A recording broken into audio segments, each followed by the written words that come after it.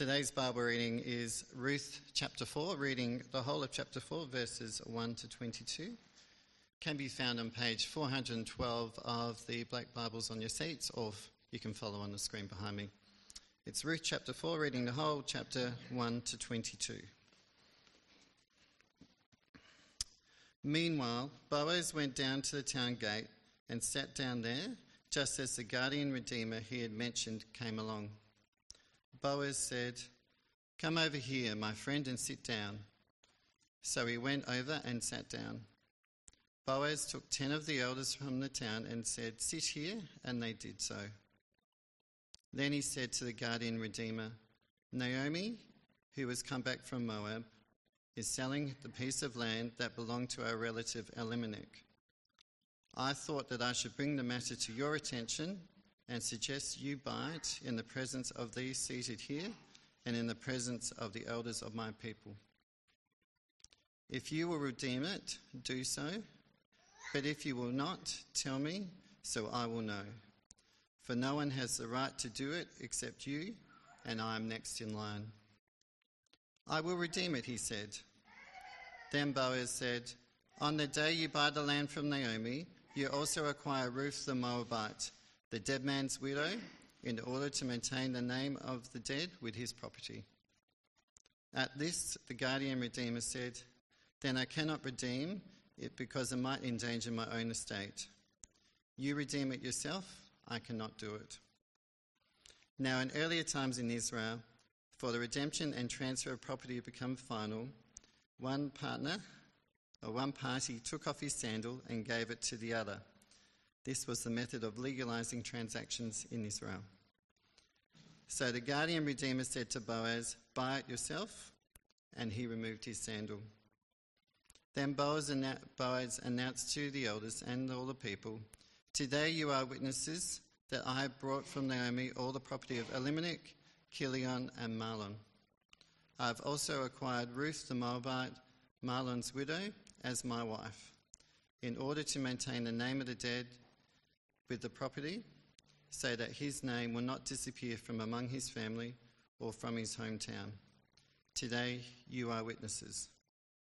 Then the elders and all the people at the gate said, "We are witnesses. May the Lord make the woman who is coming into your home like Rachel and Leah, who built up family of Israel. May you have standing in Ephrath and famous in Bethlehem. Through the offering the Lord gives you by this young woman, may your family be like of Perez, who Tamar born to Judah." So Boaz took Ruth, and she became his wife. When he made love to her, the Lord enabled her to conceive, and she gave birth to a son. The women said to Naomi, "Praise be to the Lord, who this day has not left you without a guardian redeemer. May he become famous throughout Israel. He will renew your life and sustain you in your old age. For your daughter-in-law, who loves you and is better to you than 7 sons, has given him birth."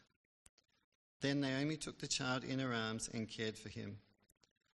The women living there said, "Naomi has a son." And they named him Obed, and he was the father of Jesse, the father of David.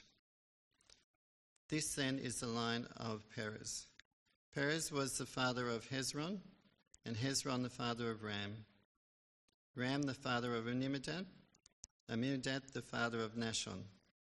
Nahshon the father of Salmon, Salmon the father of Boaz, Boaz the father of Obed, Obed the father of Jesse, and Jesse the father of David.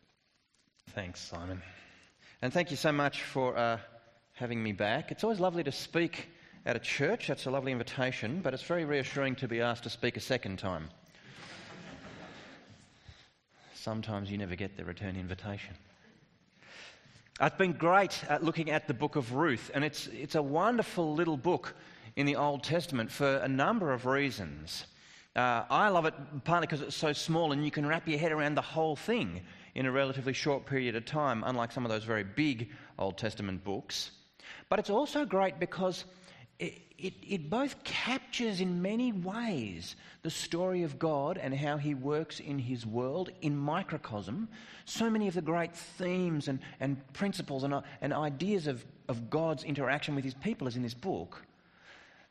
But it's not abstracted from the whole story. It's actually, as we've just seen in the reading, very much in the flow of the Old Testament narrative that, as we'll see, ultimately directs us towards Jesus. It's a beautiful book with all these facets in it. You remember how we started out in chapter 1? We had this family, the family of Elimelech, who left the land when the famine came. They walked out on God. When the going gets tough, Elimelech jumps ship. And not only that, when they left, they went to Moab, which was a land that was one of the great enemies of the people of Israel. The sons intermarried with Moabite wives, which was not to be done, very explicitly not to be done. Then Elimelech and his sons died, leaving ultimately Naomi and the 2 daughters-in-law. One went back to her family, but Ruth stayed with her, despite the fact that there was going to be nothing in it for her. Ruth stayed with her. They returned at the end of chapter 1, and in chapter 2, you see that Ruth ends up finding a way of sustaining the family by gleaning in the fields, this subsistence living, just scratching out from the leftover cuttings as the harvesters go through, and there being enough to feed the 2 of them, although it ends up being much more than that, because the owner of the field, a man named Boaz, actually heaps upon her so much more of the produce of the land that they not only have enough for their daily bread, they have an abundance. And then in chapter 3, Naomi hatches a plot. Well, Ruth, you could let Boaz know that you're single. And perhaps imagine if you were to marry him. That would be incredible, because that would get some security for the family long term. That is, Ruth would be folded into the household of this significant man in the land of Israel. And more than that, we found out he happens to be a relative, and what's called in the book of Ruth a guardian redeemer.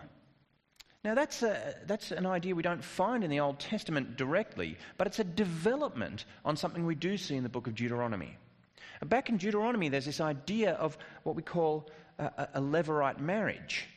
That is, if a brother dies, a man dies, his brother is required to take on his wife as his own in order that he might have children, and the children might bear the name of the first husband. This is because it's very important to maintain the family line, the family name. But when you get to the book of Ruth, there's a development here which is not just about a man and his brother, but about the greater family. And the extended family might not be required to enter into this contract, but have the option to, should they choose to.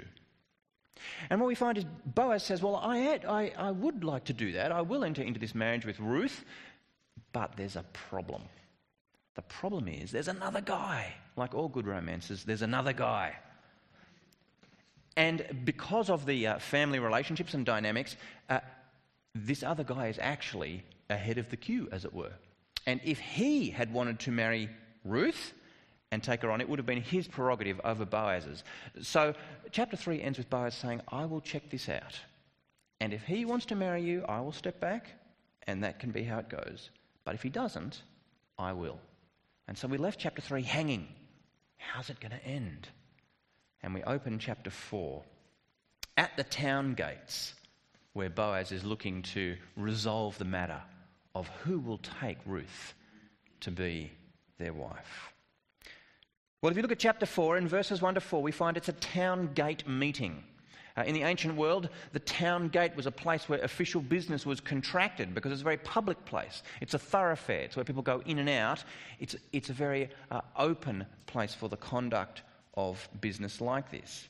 And sure enough, Boaz is there in the town gate, and verse 1, the guardian redeemer did indeed come along, this closer guy who remains unnamed, a bit of a mystery man. Boaz calls him over to sit down, so he does, and Boaz calls also the elders of the town, and they have a conversation. But the conversation is not about Ruth.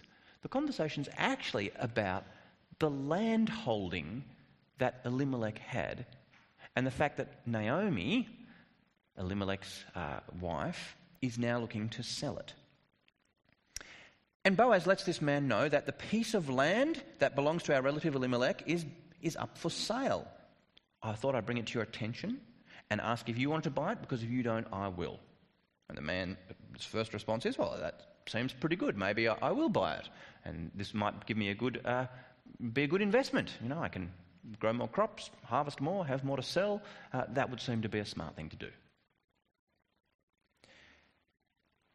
Then you get to verses 5 and 6, and Boaz just completes explaining what's involved here. Maybe you call it the fine print, I'm not sure. But he says, on the day you buy the land from Naomi, you also acquire Ruth, the dead man's widow, in order to maintain the name of the dead with his property.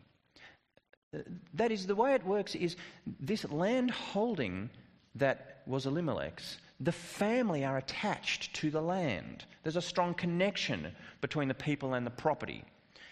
And it's not just that this close guardian, this guardian redeemer, would pick up the land. He'd also have to sustain those who were connected to the land.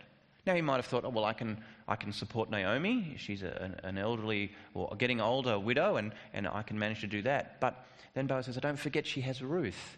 And Ruth is still actually of marriageable age. And by our laws, if you take her on, part of what you'll need to do is enter into that Levirate type marriage and raise up through her children for that family who can carry their name on. Now, when the guardian redeemer hears this, verse 6, he says he can't do it because it might endanger his own estate. That is, he realises the implications now. If I do this, well, actually, the land is not going to return for my family the way that I had thought it would. And suddenly, the deal doesn't make as much sense to me anymore. And he says, no, I'm not going to do it. At this point, the transaction is completed. And you see in verse 7 here, just a kind of strange custom. But so it is. In early times in Israel, for the redemption and transfer of property to become final, one party took off his sandal, gave it to the other. This was the method of legalising transactions in Israel. Weird, hey? You can imagine lots of people walking around holding sandals because they've just done a deal. But nonetheless, that's the way it worked. And I take it's something to do with how public and personal it is. That is, it's almost like having a seal from a person. That is, you don't get this without a close contact being made and it being handed over. Interestingly, though, it's also a development on what we see back in Deuteronomy about the Levirate marriage. Let's have a quick look there at Deuteronomy 25, verses 5 to 10. Deuteronomy 25, verses 5 to 10. I can read that for you. This is the law by which the people of Israel lived. And it says in verse 5, if brothers are living together and one of them dies without a son, his widow must not marry outside the family. Her husband's brother shall take her and marry her and fulfill the duty of a brother-in-law to her. The first son she bears shall carry on the name of the dead brother, so that his name will not be blotted out from Israel. That's what we've been talking about, the Levirate marriage. However, if a man does not want to marry his brother's wife, she shall go to the elders at the town gate, similar setting, and say, my husband's brother refuses to carry on his brother's name in Israel. He will not fulfill the duty of a brother-in-law to me. Then the elders of the town gate shall summon him and talk to him. If he persists in saying, I do not want to marry her, his brother's widow shall go up to him in the presence of the elders, take off one of his sandals, spit in his face, and say, this is what is done to a man who will not build up his brother's family line. That man shall be known in Israel as the family of the unsandaled. Oh, imagine that. So it's slightly different. It's talking about the brother relationship, but you can see clearly what is going on in Deuteronomy 25 is the background for what's happening here. And it's extended to not just the brother, but the wider family. It's no longer obligatory that the next of kin marry the widow, but it's optional, and the holding of the sandal still is in some ways a symbol that this transaction has been completed or that business has been done around this issue.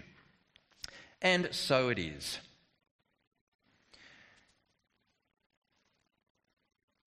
Get to verse 9, and we see it's all completed as it ought to have been. And verses 9 to 11, it's very clear this is a public witness. Boaz announced to the elders and the people, "Today you are witnesses that I've bought from Naomi all the property of Elimelech, Kilian, Mahlon.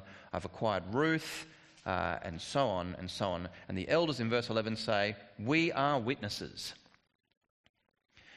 It's a very public, open process with enormous integrity around it. I kind of joked before when we got to verse 5 that, was Boaz now revealing the fine print?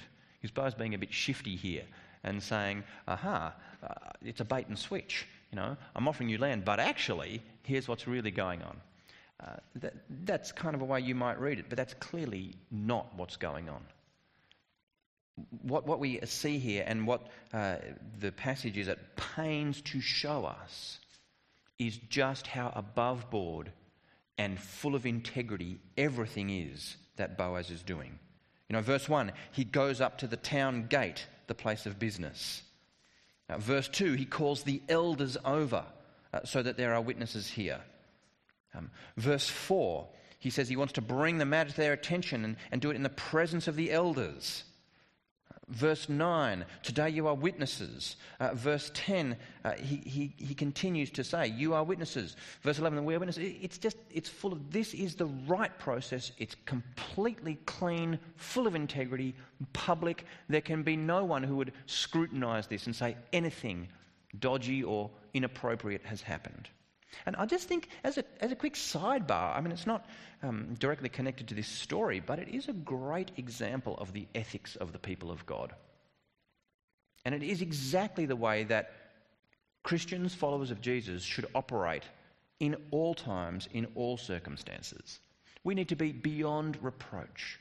We need to never be people who do backdoor deals, sneaky transactions. Everything that we do should be open and with the greatest level of transparency and integrity. Our budgeting in churches, the way we deal with the government authorities, our personal lives, the way we conduct our relationships. We don't believe in creative accounting. We don't believe in don't ask, don't tell ethics.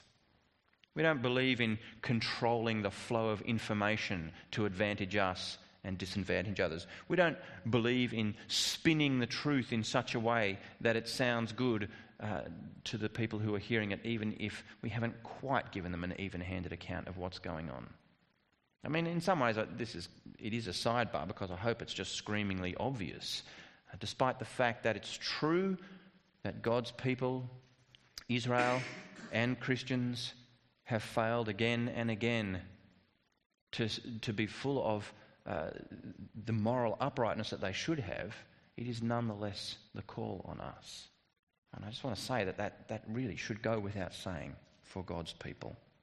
Of course, on the last day, everything will be exposed. Everyone will have all that they have done brought to account. Nothing will be secret. Nothing will be hidden. We're not hiding anything from God now anyway. So it's foolish to think that we would get away with behaviour that's any less than completely above board and honourable in every regard. Returning to the story. Well, it's exciting. We got to the end of chapter 3 and we thought, oh no, Boaz and Ruth, we were kind of hoping they'd get together, and now there's this guy in the way. How's it going to end up? Well, this guy said, no, I'm out of the frame, Boaz. She's all yours.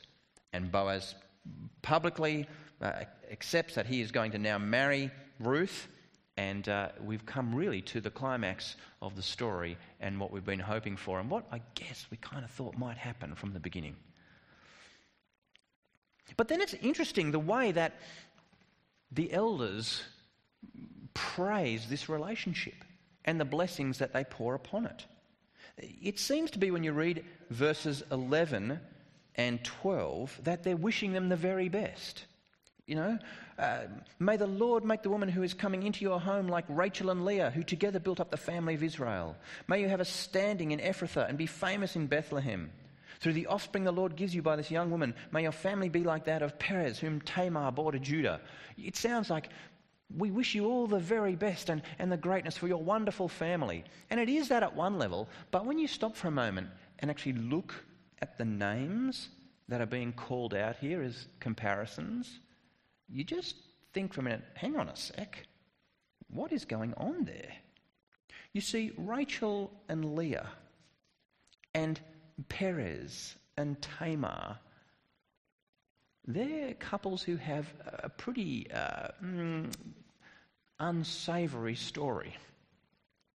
You see, it sounds like the first call is just full of praise for this wonderful couple. But the comparison is not with wonderful couples. It's with messy couples. And you kind of wonder if this is what you'd want. When you get married, you kind of want people to say, I should be talking really about Harry and Meghan, who got married last night, apparently. I didn't watch it, but the news tells me it all went ahead. That's the kind of wedding you want. I don't really know enough about Meghan. She's new on the scene, but I'll tell you who we do know is his brother, William, and Kate. That's the fairy tale, right? The fairy tale marriage. When you walk down the aisle, when you're getting married, you want people to say, may you be like Wills and Kate. You think, yeah, that's lovely. Imagine if you walked down the aisle and someone said, may you be like Kim Kardashian and Chris Humphries. Do you know who they are? I don't really, but I had to look this up on the internet. Kim Kardashian is a celebrity who I understand is famous for not much else than being a celebrity, and once because a sex tape that she had produced leaked on the internet. It was a sex tape that was made with her boyfriend while she was waiting the finalisation of her first divorce, by the way. Chris Humphries is a US basketball player, and in 2011, Kim Kardashian and Chris Humphries got married to a mass US celebrity wedding hype. 72 days later, Kim Kardashian filed for divorce. So imagine that. You walk down the aisle, or you announce your engagement, and people go, may you be like Chris Humphries and Kim Kardashian. You'd think, that's not very nice. That's a horrible thing to say. But saying, may the Lord make the woman who's coming into your home like Rachel and Leah is kind of, in some ways, picking up on some things that you don't really want said about your bride or about you if you are the bride. See, Rachel and Leah were the two wives of Jacob. We had in Genesis Abraham, his son Isaac, his son Jacob. And in Genesis chapter 29 and 30, you find out that Rachel and Leah, along with their maidservants, these 4 women together were the mothers of Jacob's children, the 12 sons who became the heads of the tribes of Israel. But it was a bitter, bitter time. There was great rivalry between Rachel and Leah. They sent their maidservants in to get more sons, to get one up on each other. And the sons' names, we know them as the tribes of Israel, Reuben, Levi, Gad, Asher. When you look at what those names mean in Hebrew, they're names like, see, a son. I got one, you didn't. Ha! Names like, God's vindicated me. God likes me better than you. The names of the sons of Israel reflect the feud between Rachel and Leah, the poison and the bitterness between them. So to say, may this woman be to you like Rachel and Leah, you think, oh, great. A woman of feuding and bitterness and one-upmanship and vindictiveness. Yeah, thanks so much for that. What about even worse? Perez, whom Tamar bore to Judah. Do you know this story? Judah was the 4th child of Leah.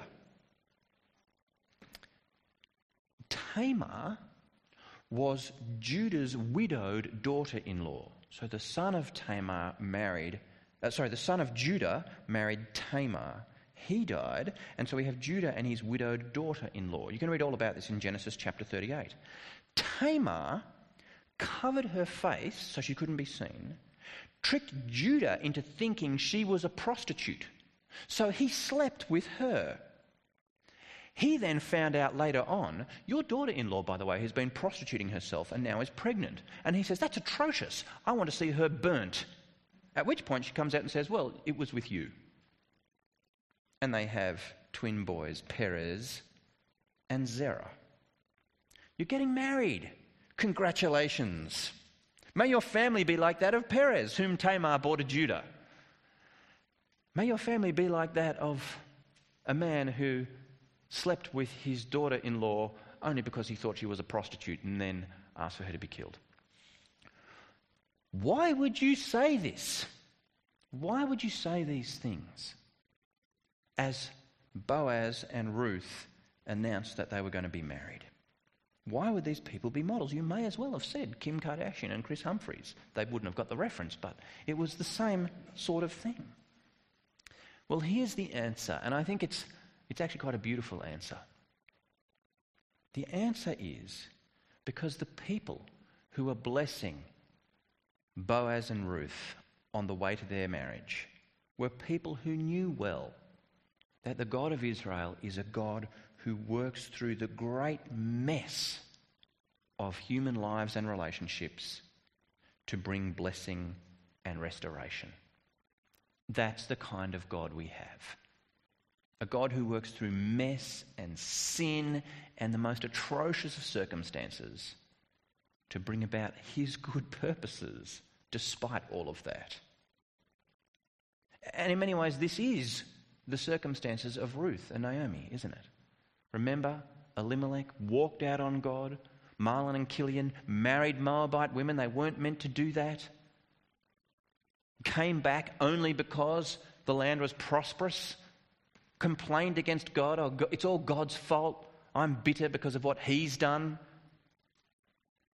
And out of the mess of this family and their stupidity and their selfishness, their failure to follow God, their blaming God, out of that mess, God brings an incredible union that leads to his purposes being fulfilled.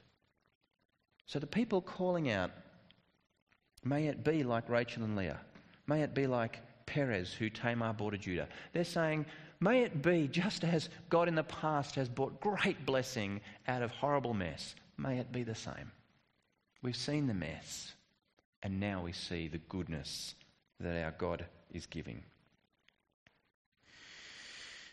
It's interesting because Ruth really has come from as far away from God as it is possible to be. She was a foreigner. Not only a foreigner, but a Moabite. Now, in the New Testament, one of the big things that's turned around since the time of Jesus is all racial and geopolitical differences between people have been removed. There is now no longer Jew or Gentile. That's a very clear teaching of the New Testament. But it's a development on the Old Testament where ethnic and geopolitical differences mattered.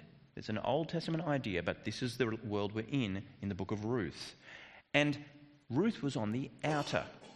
She was a Moabite. She was a widow. She was attached to people who had apostatized from Israel. You could not be lower on the list of people who you thought might deserve or merit God's favour. And where does she end up? She ends up married to Boaz. And note this, she doesn't just end up being allowed into the land and allowed to pick up bits of grain from around the edge of the field. She's not just a tolerated outsider. She becomes a celebrated bride at the centre of a significant family. And again, that's the way God works.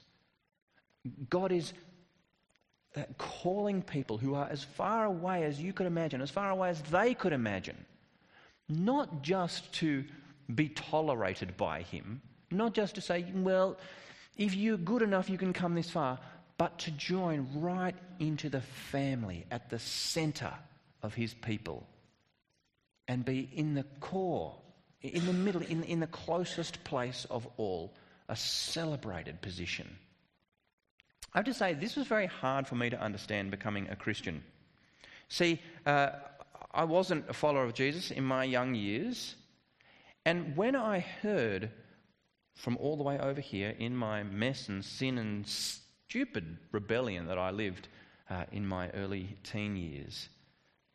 When I heard that God would have me back, I was really needy of that and really excited about it. But for a long time I thought what that meant was God will let you in just and tolerate you on the fringes if you keep your nose clean. You will be okay, but don't get any kind of delusions of grandeur. You are really only just going to scrape in because, God's nice, even letting you come that far. It took me a long time to realise that's not what God did for me. God took me from all the way over there and he said, come and sit at the table. Be my beloved son. Join the family. You're one of us now. You belong right here, close to my heart, face to face. I don't just tolerate you. I love you and I want you with me always. That's the kind of God we have. Incredible. That's the message that the church has for the world. Not that you scrape in, but that you join the family. You sit at the table. You belong with God's people. You belong with God himself.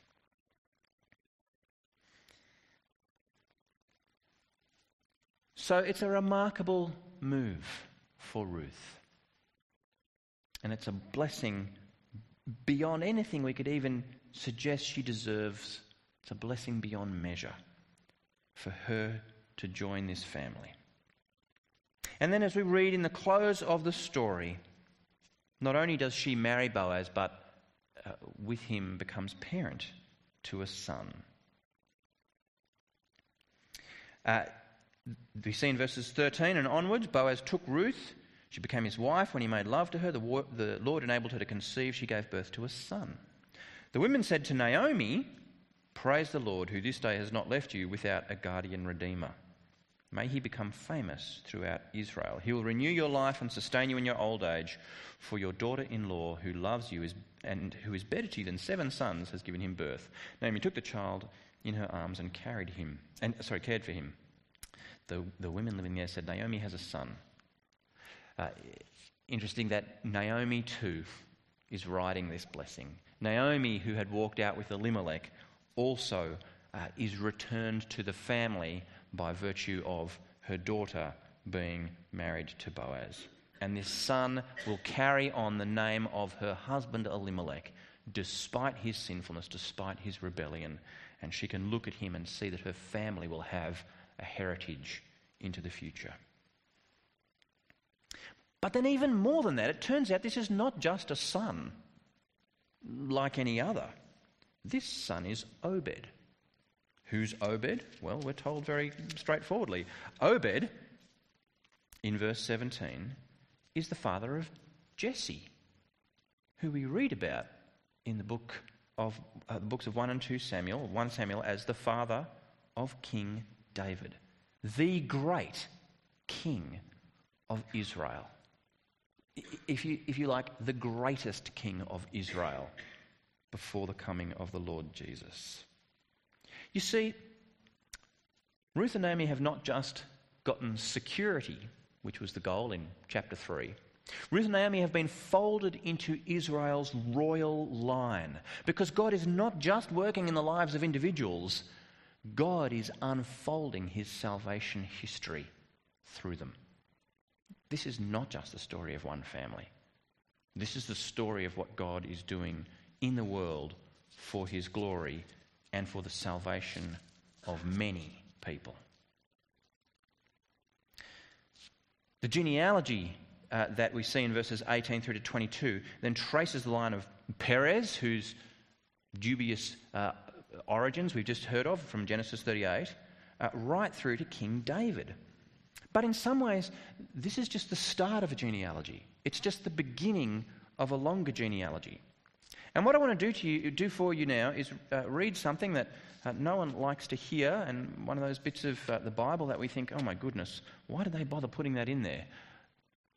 But I think on the back of the story of Ruth suddenly has a whole lot more excitement in it. I want to read to you Matthew's Gospel, chapter 1, verses 1 to 21. The genealogy of Jesus. Here's what Matthew writes at the beginning of his gospel, telling the story of Jesus. Matthew 1.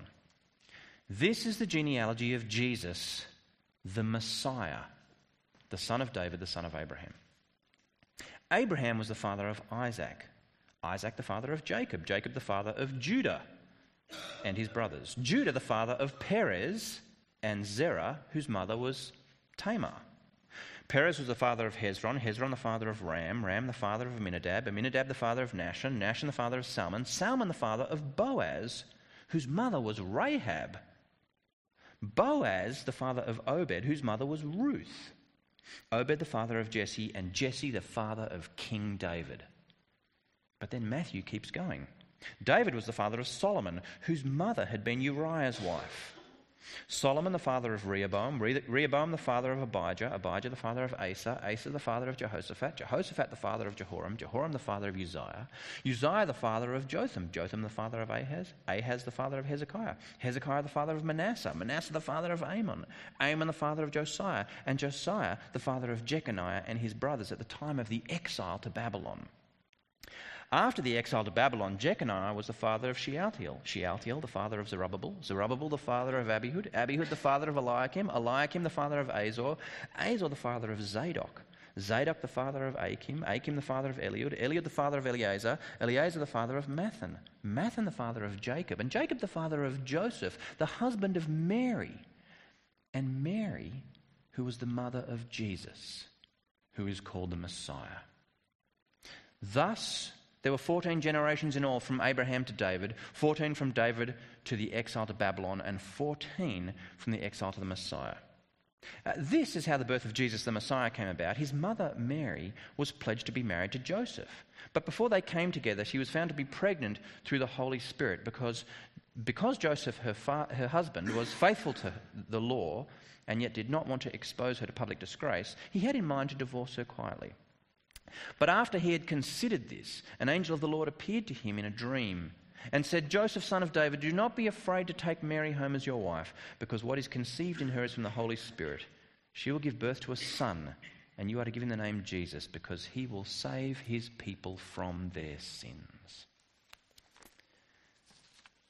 The genealogy that is begun at the end of Ruth is completed at the beginning of Matthew. And did you notice some things in that genealogy as we raced through it? Judah and Perez were there. Not particularly savoury people to have in a great genealogy. Boaz's mother was Rahab. Is this the prostitute that we find in the book of Joshua, chapters 2 and chapter 6? King David's adultery with Bathsheba is recalled. Manasseh is named one of the worst kings of the people of Israel. What you really get as you read through this genealogy is, my goodness, this is a family of sinners. This is a family of horrendous sinners with mess from start to stop. And it results in one called Jesus, who will save his people from their sins. Jesus was not born into a pure family. He was born into a messy family, a family sin-soaked from top to bottom. And he was born to save his people from their sins. You see, the book of Ruth ultimately, unambiguously points us towards Jesus. It's Jesus who restores and saves sinners. It's Jesus who restores and saves people who are messed up by sin. It's because of Jesus that people like us can actually have any hope of moving from the mess of sin to the glory of eternity with him. Ruth, an outsider, attached to a sinner, brought into the family. That family peppered throughout its history with sin. But it all pointed towards the one whose role was to die for sin, to take the penalty for sin, whose blood washes people clean from sin. And it wasn't just those who went before, it's those who came after and who bear the family name. And the family name is Christian, follower of Christ, brother or sister of Christ. He saves his family, his people, from their sins if they belong to him. And that's the good news for us as well as for Naomi and Ruth and their family. And it's also the good news for the people beyond us. It's the good news for our families who don't yet know Jesus. It's the good news for our workmates who don't yet know Jesus. It's a good news for anyone we might know at the school gate who doesn't yet know Jesus. It's good news for our neighbours who don't yet know Jesus. That they can be saved from their sins and from the mess of their life, and not just tolerated by God, but brought right to his table as his precious children and have a place secured there forever by the one who's done that once and for all, Jesus, the King, the descendant of David. Jesus is the hope of the book of Ruth, our hope and the hope of the world. Let me pray. Our Heavenly Father, we thank you so much for your work of not just tolerating sinners, but welcoming them right in to the heart of your family through Jesus, who saves his people from their sins, who saves all those who went before him in his messed up family, who saved all those who come after him and bear the family name willingly. And we thank you so much, those of us who know Jesus as Lord and Saviour, that he saves us from our sins. And we thank you so much that his name is a name for all who turn in repentance and faith. And we pray that anyone we know, anyone even here who is still considering who Jesus is and what he's done, would hear the good news of his gospel and join the family by your Spirit's work in their heart. We pray you'd make us great agents of this good news. And we look forward to seeing the family grow to the glory of its King. And we pray in his name. Amen. I've got a number of questions that have come through on the SMS line, but I'm also aware that our kids are out in the programs with their kids workers, and we'll probably go a little bit over time for them this morning. So I just got a couple of questions to ask Tim this morning. If you didn't get your question answered, maybe catch Tim over a cup of coffee afterwards. So Tim, the first question is it seems like the story is about Ruth providing an heir for Naomi so that Elimelech's name can continue.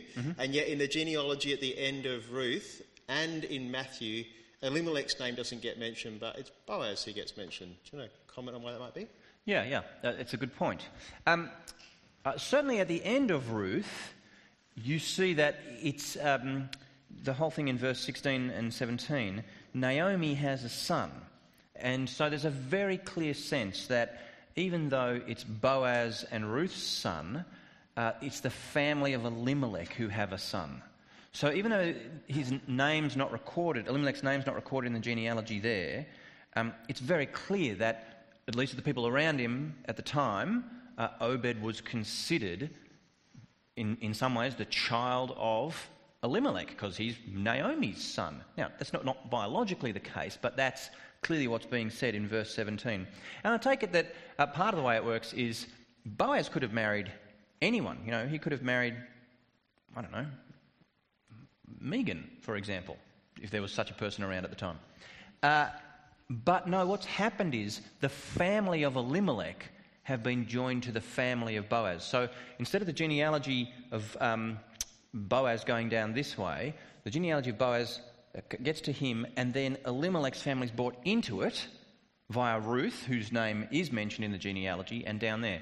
So it may be that for people, Old Testament people who know this story, that when they read Ruth, part of them's going, Ruth of the family of Elimelech.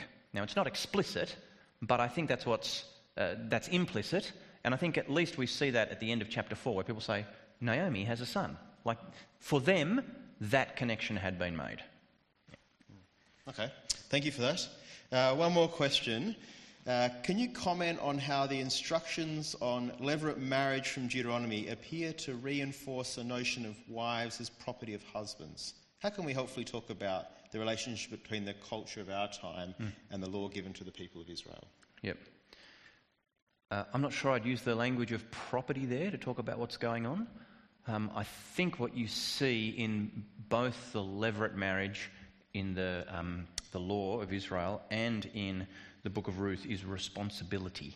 I think that's the big word that hangs over the top of it, is its responsibility. And from the book of Ruth, chapter 3 as well, it's security. So women in the ancient world were not as, didn't hold property the way men did, didn't have the same legal status as men in those regards. And that's been true in our culture even up to recent times. You know, ridiculous things like women not always being able to vote until the last century. I mean, that kind of stuff has been true, that in law, in lots of cultures for a long time, women haven't had the same standing as men. And so what's being said, I think, in the Pentateuch, the first 5 books of the Bible, and in Ruth is, given that, we have an obligation and a responsibility to provide security for women who are in situations that are hard. So I think the levirate marriage is not about now I own her. I think the levirate marriage is now I have to take the responsibility of providing her security.